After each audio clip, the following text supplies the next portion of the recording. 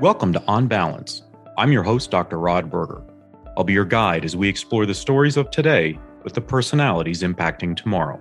Welcome to On Balance.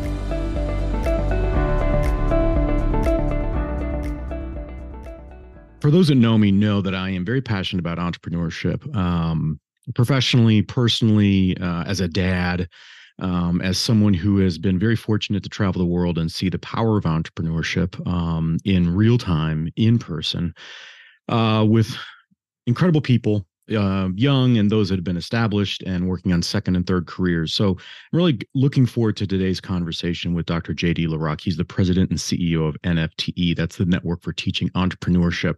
And if you don't know them, you will after today. They are all over the U.S. and I believe 18 countries and counting. And Dr. LaRock has spent time at the World Economic Forum. And really, I want to do something. I said to him off air, so he's prepped to, I guess, blush a little bit. But I think his background is incredibly important because it speaks to me.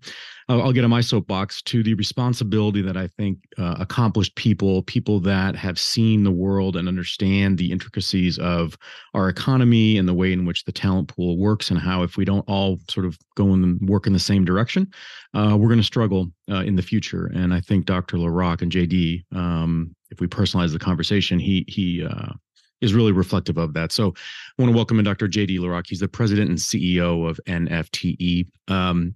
He comes from Commonwealth Corporation, a Massachusetts public-private state authority focused on workforce development and regional economic development. As president and CEO of Commonwealth prior to NFTE, Dr. LaRock chaired Massachusetts Governor Charlie Baker's Commission on Digital Innovation and Lifelong Learning, producing a blueprint for innovative work-based learning models that garnered significant investment from major foundations. Previously, he served as a senior education advisor to the late U.S. Senator Ted Kennedy, leading work on the renewal of the Federal Higher Education Act, as well as a passage of a law that provided $20 billion in new Pell Grants to college students. As education policy director for former Massachusetts Governor Deval Patrick, he helped author a K-12 education law that enabled turnarounds in low-performing school districts and helped the state win $250 million through the U.S. Department of Education's Race to the Top program. And I could go on and on. Also a fellow with the Aspen Institute's Economic Opportunities Program.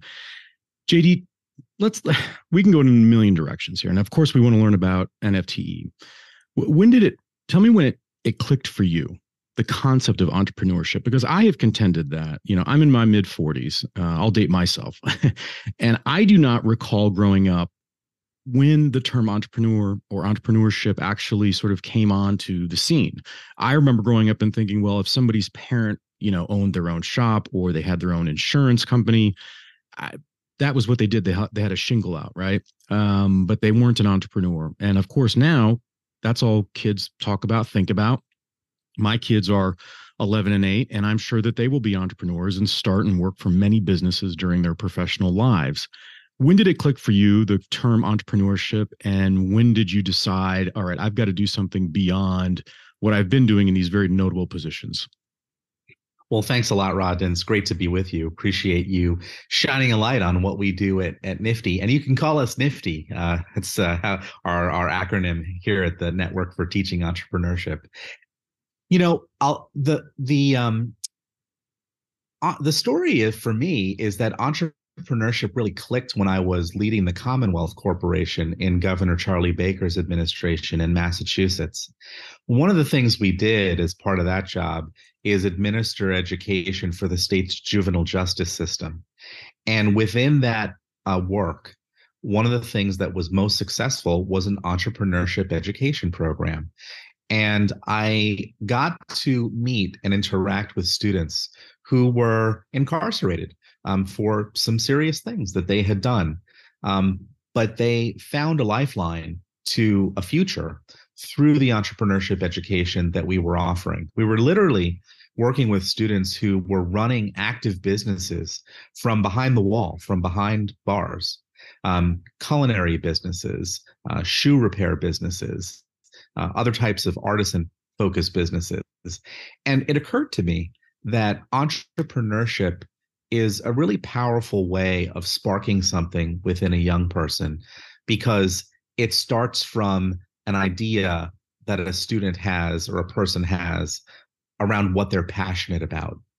And that was really the seedbed for our further work at Nifty. So when I heard that Nifty was looking for a new CEO, I really latched on to that experience and said, you know what? I've seen how powerful entrepreneurship education can be in one particular setting. I know that this can be equally powerful delivered to students in communities across the US and around the world. And in fact, we're now in 24 countries and 30 states in the US, serving more than 50,000 students a year. And we see the power of entrepreneurship education play out as we work with students and start with the premise, start with the question: what motivates you? What do you care about? What are you passionate about? You can make that a business, and we can teach you how. So love that. And I also love being corrected. We go from 18 to 24. I mean, that's important as the growth continues. So, okay. What a story, right? I can imagine I have in a past life, I've worked with children in the juvenile justice system. So I have a great affinity for the experience that I'm sure that you had in those conversations and those experiences with the young people. Um, is that more, and maybe this is a very poor choice of words, JD, but is that more of an indictment on our education system than the feel good story? Because it had to take that kind of an experience for the light bulb, right? Because I'm amazed. Like, I'm in Nashville, and there are some schools now that are starting to have programs specifically for entrepreneurs, for young people to be entrepreneurs within a public high school, public and private high schools, which I think is a great sign. But it is 2023, and should we not be sort of speeding along a little bit faster? Should we be looking to apply this more broadly? Where do you sit on that? I mean, of course, it is an incredible story, and we've got to start somewhere. But should we not be leading the cause even further when I think about the U.S. and how much entrepreneurism seems to be in, the spirit of this country? Well, absolutely. I mean, the country was founded, at least partially, on the principle of capitalism and free enterprise. I mean, these are founding ideas that undergird our nation. So it absolutely should be reflected in what we deliver through our public schools. And I think that there is today an increasing groundswell for entrepreneurship education in schools generally. We in Massachusetts, in the work that I used to do, had the flexibility to be able to provide this particular sort of education. But there's no difference between the students that we were working with and any other student in terms of the ability of entrepreneurship education to light that spark, to take a passion and to turn that into a business. As a matter of fact, when I go around the country and around the world, every time I get the same comment from adults who witness what our learners are doing. And that comment is, boy, I wish I had this when I was in school. It's a sort of obvious thing.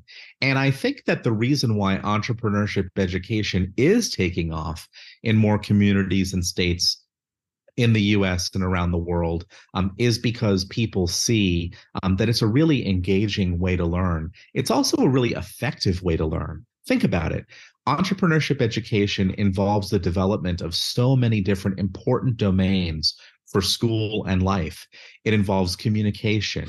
It involves project-based learning. It often involves collaboration if you're working with a partner. It involves testing and failure. It involves literacy. You're pitching. It involves public speaking. It involves numeracy. You have to come up with a business plan, both substantively and numerically. You have to understand the economics of the product or the service that you're trying to develop.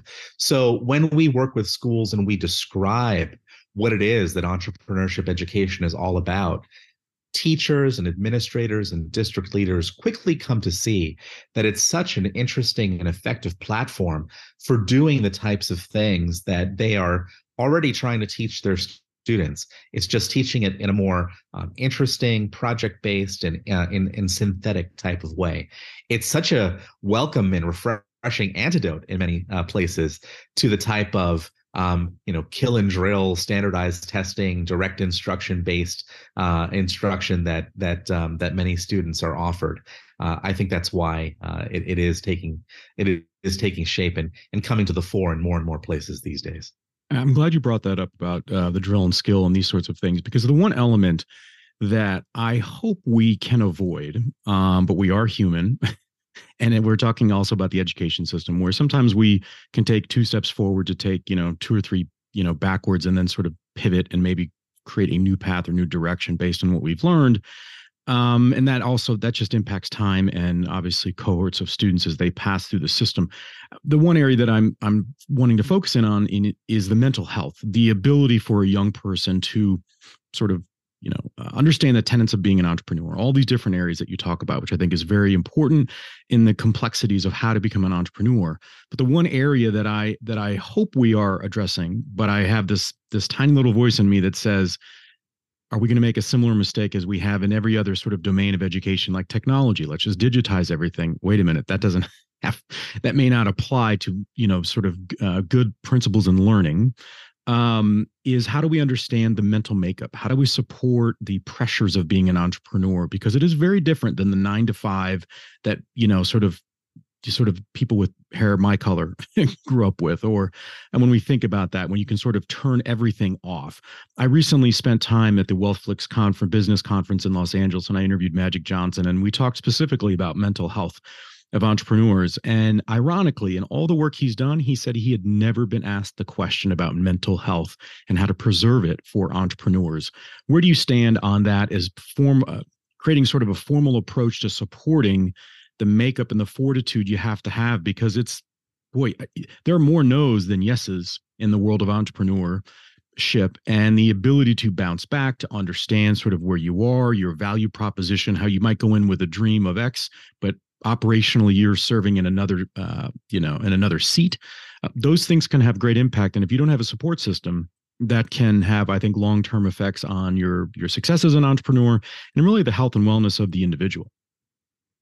I think one of the reasons why mental health for entrepreneurs is such an important topic is because by and large, so many entrepreneurs don't have the grounding in entrepreneurship education like we provide. And in addition to the academic skills that we provide through our entrepreneurship education program, we're also developing skills of resilience. We're also so for example, we teach our young learners that the process of developing a business is necessarily going to be a process where you encounter roadblocks. And so when you do, you have to pivot and persevere. That's one of our mantras. Failing is okay. Surmounting the failure is really what matters. But we also have elements of our program that are really important for learners to know and understand. Our model is buttressed by a very robust corporate and community volunteer support model. So these are people from companies or from the community who come into classrooms and who will rehearse their business pitches with the students, or who will scrutinize their business plans and find the weaknesses and the things to work on. So we also embed in our students an understanding that you're not alone and that you shouldn't be alone, that the process of learning, the process of entrepreneurship is ultimately a process where you have a network of people and you can draw on a network of people to help and support you, whether those are mentors or those are venture capitalists and investors, whether they're your classroom teacher, to remember that there's a network of support that you can turn to in those tough times. And what we ultimately go through with our learners is a process of ideation of the business idea, development of that idea, and refinement of the idea. In that process, again, students are going through 10, 15, 20 iterations of the same idea. They may take an idea up to a point, realize it's not going to work out, and pivot and pick up something else. All of those things, that whole process, as well as the knowledge that there's a support system around you, helps develop perseverance and resilience in our learners that I think helps them when they ultimately become entrepreneurs in the real world. And that, again, I would say may be a critical difference between our students and the students who and the people out in the world who start up a business without that foreknowledge of how to go about it. Katie, can you speak to maybe some of the lessons? I know you haven't been there from the outset, but over 1 million students impacted at Nifty. What are we learning about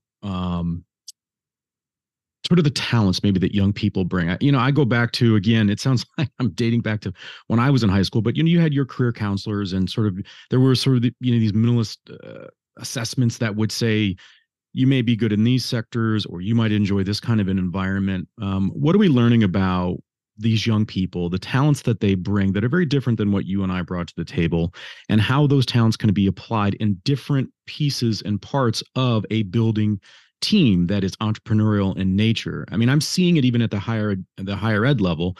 I guess lecture at Vanderbilt's Business School have been doing that for years, and they're bringing in students with very different backgrounds than they would historically have brought in for a Master's of Accountancy program, because they're seeing on the other side of the table a very diverse need from the market in having the skills and talents be expressed differently than they may have 20, 30 years ago. So what are we understanding about the students and the way in which we are thinking about slotting, or the way in which they might be conceiving of that and where they might fit? Maybe they are really operationally talented. And so, boy, being an entrepreneur really suits them, and they'll have a lot of options, because operations can be pretty tough when you're launching it right off of the ground. Some people have a great voice and can motivate and inspire, and maybe it is the CEO role that they're going to hold. Can you talk a little bit about what you've learned about the young people and how they might be thinking about where their talents might fit in this new environment? Well, Nifty again works primarily in low-income communities, in communities that have been excluded from a lot of the benefits of our broader society. And I would say, a lot of the students that we work with are students that the school system, and maybe even society more broadly, has traditionally written off. And I would say that that is because of something that is profoundly in need of change at the school level and not the student level. Again, when you provide a type of education that begins with the question, who are you and what do you care about? You can quickly tap into the skill and passion that that individual has. In contrast, if you structure a school system that focuses on specific types of academic learning only, and specific ways of specific things that are reified and celebrated, performing well on tests, getting the so-called right answer, you are going to, by definition, miss a lot of the human talent that is already around you. And so, what I think we've not learned, but really unveiled for the schools and communities that we've worked with, for the school district, state level officials that we work with, is that there are better ways of uncovering the skills and talents that already exist in the students that we've worked with. And instead of diminishing them for the types of skills that they don't have, that the school system has sort of laid at their steps, there's a completely different way of looking at those students and their talents and what they can bring to the fore and develop. And so, again, when we do our program in this way, we quickly find that there are tons of students who are naturally creative. They're natural communicators. They're natural pitchmen or pitchwomen. They may have a really good ability to take a complicated topic and speak to it in human terms that resonate. They may often see needs in their communities that can be translated into a business.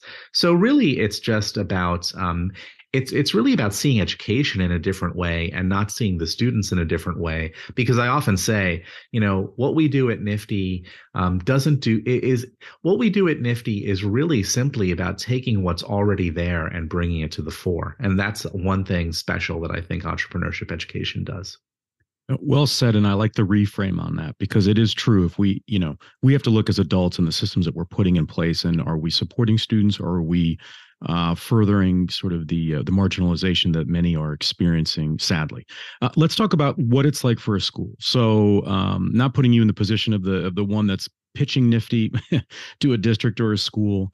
Walk me through what the experience is like to be onboarded, and what's the commitment from the school? Because again, we go back to education. One of the challenges can be, where do we fit this in? How does it work in our community? Do we have the personnel? We love a given program, but we're not sure we have the mechanisms in place for it to be successful at a given point in time. So how does it work for Nifty to come into a community? Yeah, well, we can offer a variety of programs. Typically, our program is a school day program. It's a formal class within the school. It can typically take place as a year-long program or as a semester-long program, and we train teachers to deliver a curriculum that we've developed. And so we have a rigorous training process that's very supportive of the educator who is actually delivering the program. And we also have staff that visit the school and connect with the teacher to make sure the program is going well along the way. As I said, we also have a really fantastic network of corporate and community volunteers, corporate volunteers from companies like EY and SAP, Goldman Sachs, Mary Kay, Intuit. I could go on and on, PayPal, who are professionals, diverse professionals who have enthusiasm and skill, and who are there to support the teacher and the learners through special coaching opportunities and practice pitch opportunities, so that as a student goes through this process of, number one, identifying the business idea, number two, developing the idea and turning it into a formal business plan. And number three, refining that business plan and creating a good pitch around it, that everyone is supported throughout the way. Our programs show up in a number of different ways in schools. Sometimes they are an elective at a high school or a middle school. Sometimes in a career and technical education high school, they are a formal class that stands alongside the skill that the student is learning, whether that's automotive, electrical, metal shop, things like this. Sometimes it can show up as a math class because, again, there's obviously a ton of numeracy education that happens when you're figuring out how to put together a business. So it's not a one size fits all type of thing. We also have a program called Startup Tech, which combines entrepreneurship education with coding, and that's really good because a huge strand of the businesses that our students propose are app-based businesses. Our students tend to develop businesses in three main categories: traditional products and services, app-based businesses, and social entrepreneurship businesses. And so, our programs are promote the ability of our students to develop any of those types of businesses. But it's all a very supported model, and it's at very low or no cost to the school. Our model is significantly underwritten by philanthropy, and so we ask schools typically to devote some skin in the game through sources that they get, typically to help support programs like ours. That may be federal Perkins dollars or Title I dollars, but really we can go into schools at a very low cost to those schools, and that's another benefit of the program. It sounds like you are really like you're in a great environment. If we sort of pivot the conversation to you and finding it, it speaks to entrepreneurship. People finding the spot that just really suits their talents and keeps them motivated and inspired and engaged. Do you wake up pinching yourself sometimes that you are at the helm of something so transformational for so many young people? I mean, you're changing. We talk about the sort of, the branch of a tree, a family tree. I mean, what Nifty is doing has that kind of impact. I'm not trying to be, there's no hyperbole here. This is impactful. This is transformational. Do you feel a great sense of responsibility, and how do you balance that with just the pure personal excitement of you as an individual and what you've accomplished that has allowed you to open this door and to really thrive in the environment? Well, I do feel a great sense of excitement and enthusiasm as the head of Nifty. I've worked as an education policymaker and an education official for most of my career. And I've worked on a whole bunch of different things to reform education. I worked on laws that have changed the governance of schools. I've worked on laws that have provided more money for people to access college. But at the end of the day, if you really want to make an impact on what's happening in American schools and schools worldwide, You have to go back to what's happening in the classroom and the mechanics of teaching and learning. And that's what Nifty is. Nifty is a program. Nifty is a curriculum. Nifty is a specific way of learning that is a different way of learning. And as I've said, is a really powerful way of learning. And when I think about our country, our country is one that is founded on belief in individual opportunity and achievement. It is a country that is founded on the idea of free enterprise as one of the things that undergirds our collective society. And it is a country that believes in the idea of capitalism. One of the things we talk about at Nifty is the idea of inclusive capitalism. That capitalism, it has its upsides, it certainly has its downsides. But one thing we know is that not everybody has had the opportunity to experience the benefit of its upsides. And that's what we're bringing to our communities. Our students, as I've said, are as naturally talented and enterprising as any students that you will find. What they haven't had in many cases is access to the tools that can get them to express those talents in a way that can provide a venue for the expression of their talents and their skills, and a venue for the development of their own economic self-sufficiency.